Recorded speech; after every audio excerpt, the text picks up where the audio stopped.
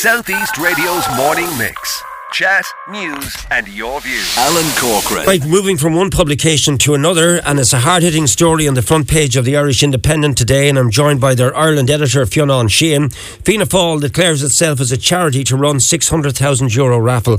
Good morning to you, Fionn. How are you? Good morning, Al. How are you doing? Thank you for taking our call this morning. Now, I have put in a call to Minister of State James Browne just before I came on air, and no doubt he will come back to me as he always does. This story, you ran the story. It's your scoop. What's it all about, Fionn? So Fianna Fáil run a national draw every year. Members, supporters, people support the party and so on. They sell them tickets. There's a 20 grand prize. And most of the time it's just people who want to support the party in a small way. They're 50 quid tickets. However, things changed this year because a new law was brought in this time last year, introduced by your Minister James Browne, who took over in the Department of Justice last year. So this legislation was being finished off. It was introduced back in 2019, and he was on hand to introduce it. And as he said at the time, it modernises the promotion of gaming and lottery. So it was updating the reform of gambling of all sorts in Ireland from a law dating back to 1956. And within that, it attached different terms of conditions in terms of people who wanted to run raffles, draws, lotteries. A lot of the time you just have to go down to the local card superintendent and get a permit there. If you want to run something more elaborate and bigger, you need to go down to the district court. So if you're, for example, your county board, Wexford GA annual draw and so on, that would be on a bigger scale. So you'd need an actual license from the district court, and they're normally granted to community groups, sporting clubs, and so on and so forth. However, within the legislation that the minister introduced last year, he specified that licenses of this sort will only be issued by the district court for charitable and philanthropic causes only, for example, sports clubs and community groups.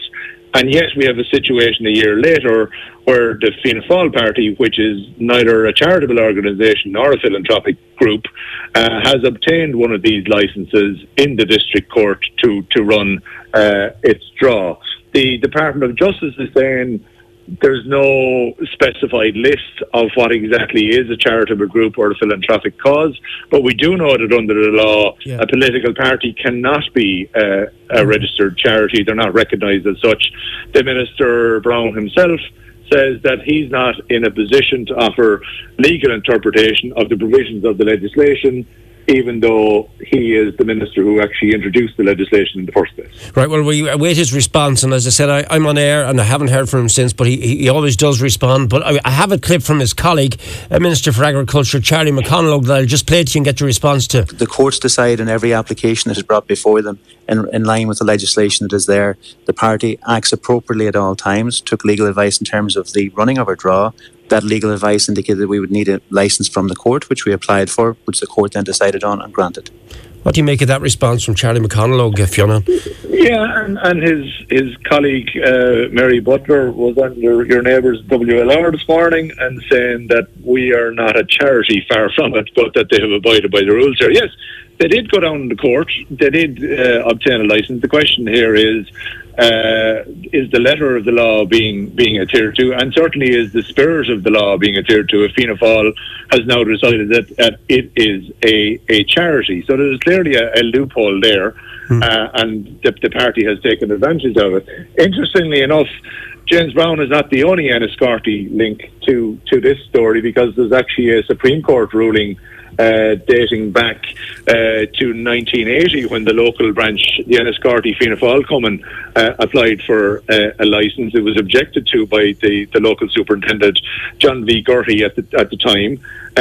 They were granted it in the district court. It went all the way up to the Supreme Court, and the Supreme Court sided with the local superintendent at the time against a man called Henry Goff, who was a Fianna Fáil member in Enniscorthy at that time, and the Supreme Court found that a political party could not be recognised as a charitable or philanthropic cause to which a lottery licence should be granted. So there's a double Enniscorthy connection here in terms of the established law going all the way up to the Supreme Court and the minister who is currently introducing it. I would be very interested to hear John Brown's views on this matter, rather than a two-line statement, which is all that I've got, which we're basically saying, I'm the Minister for Justice, it'd be inappropriate for me to comment. I don't think that's good enough. I think Minister James Brown needs to come out and explain the situation, because ultimately he's also selling tickets. He has a website up saying that he is asking supporters to buy these tickets for €50. The tickets can only be sold for €50 under the purpose of a licence in this case.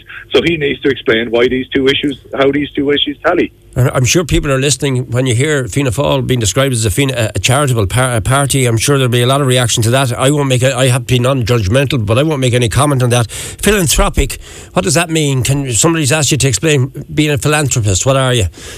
Well, if you're basically contributing to the greater good of society and giving something back. So, you can make a moral, ethical, philosophical argument here around a political party and are they contributing to society and community and the country as a whole. And I would side with that argument. I'd say, dead on, you're absolutely right. Political parties are necessary. Political systems ensure that democracy is in action and that the people have a say in how the country is run. That's not the argument here. The argument here is around the law.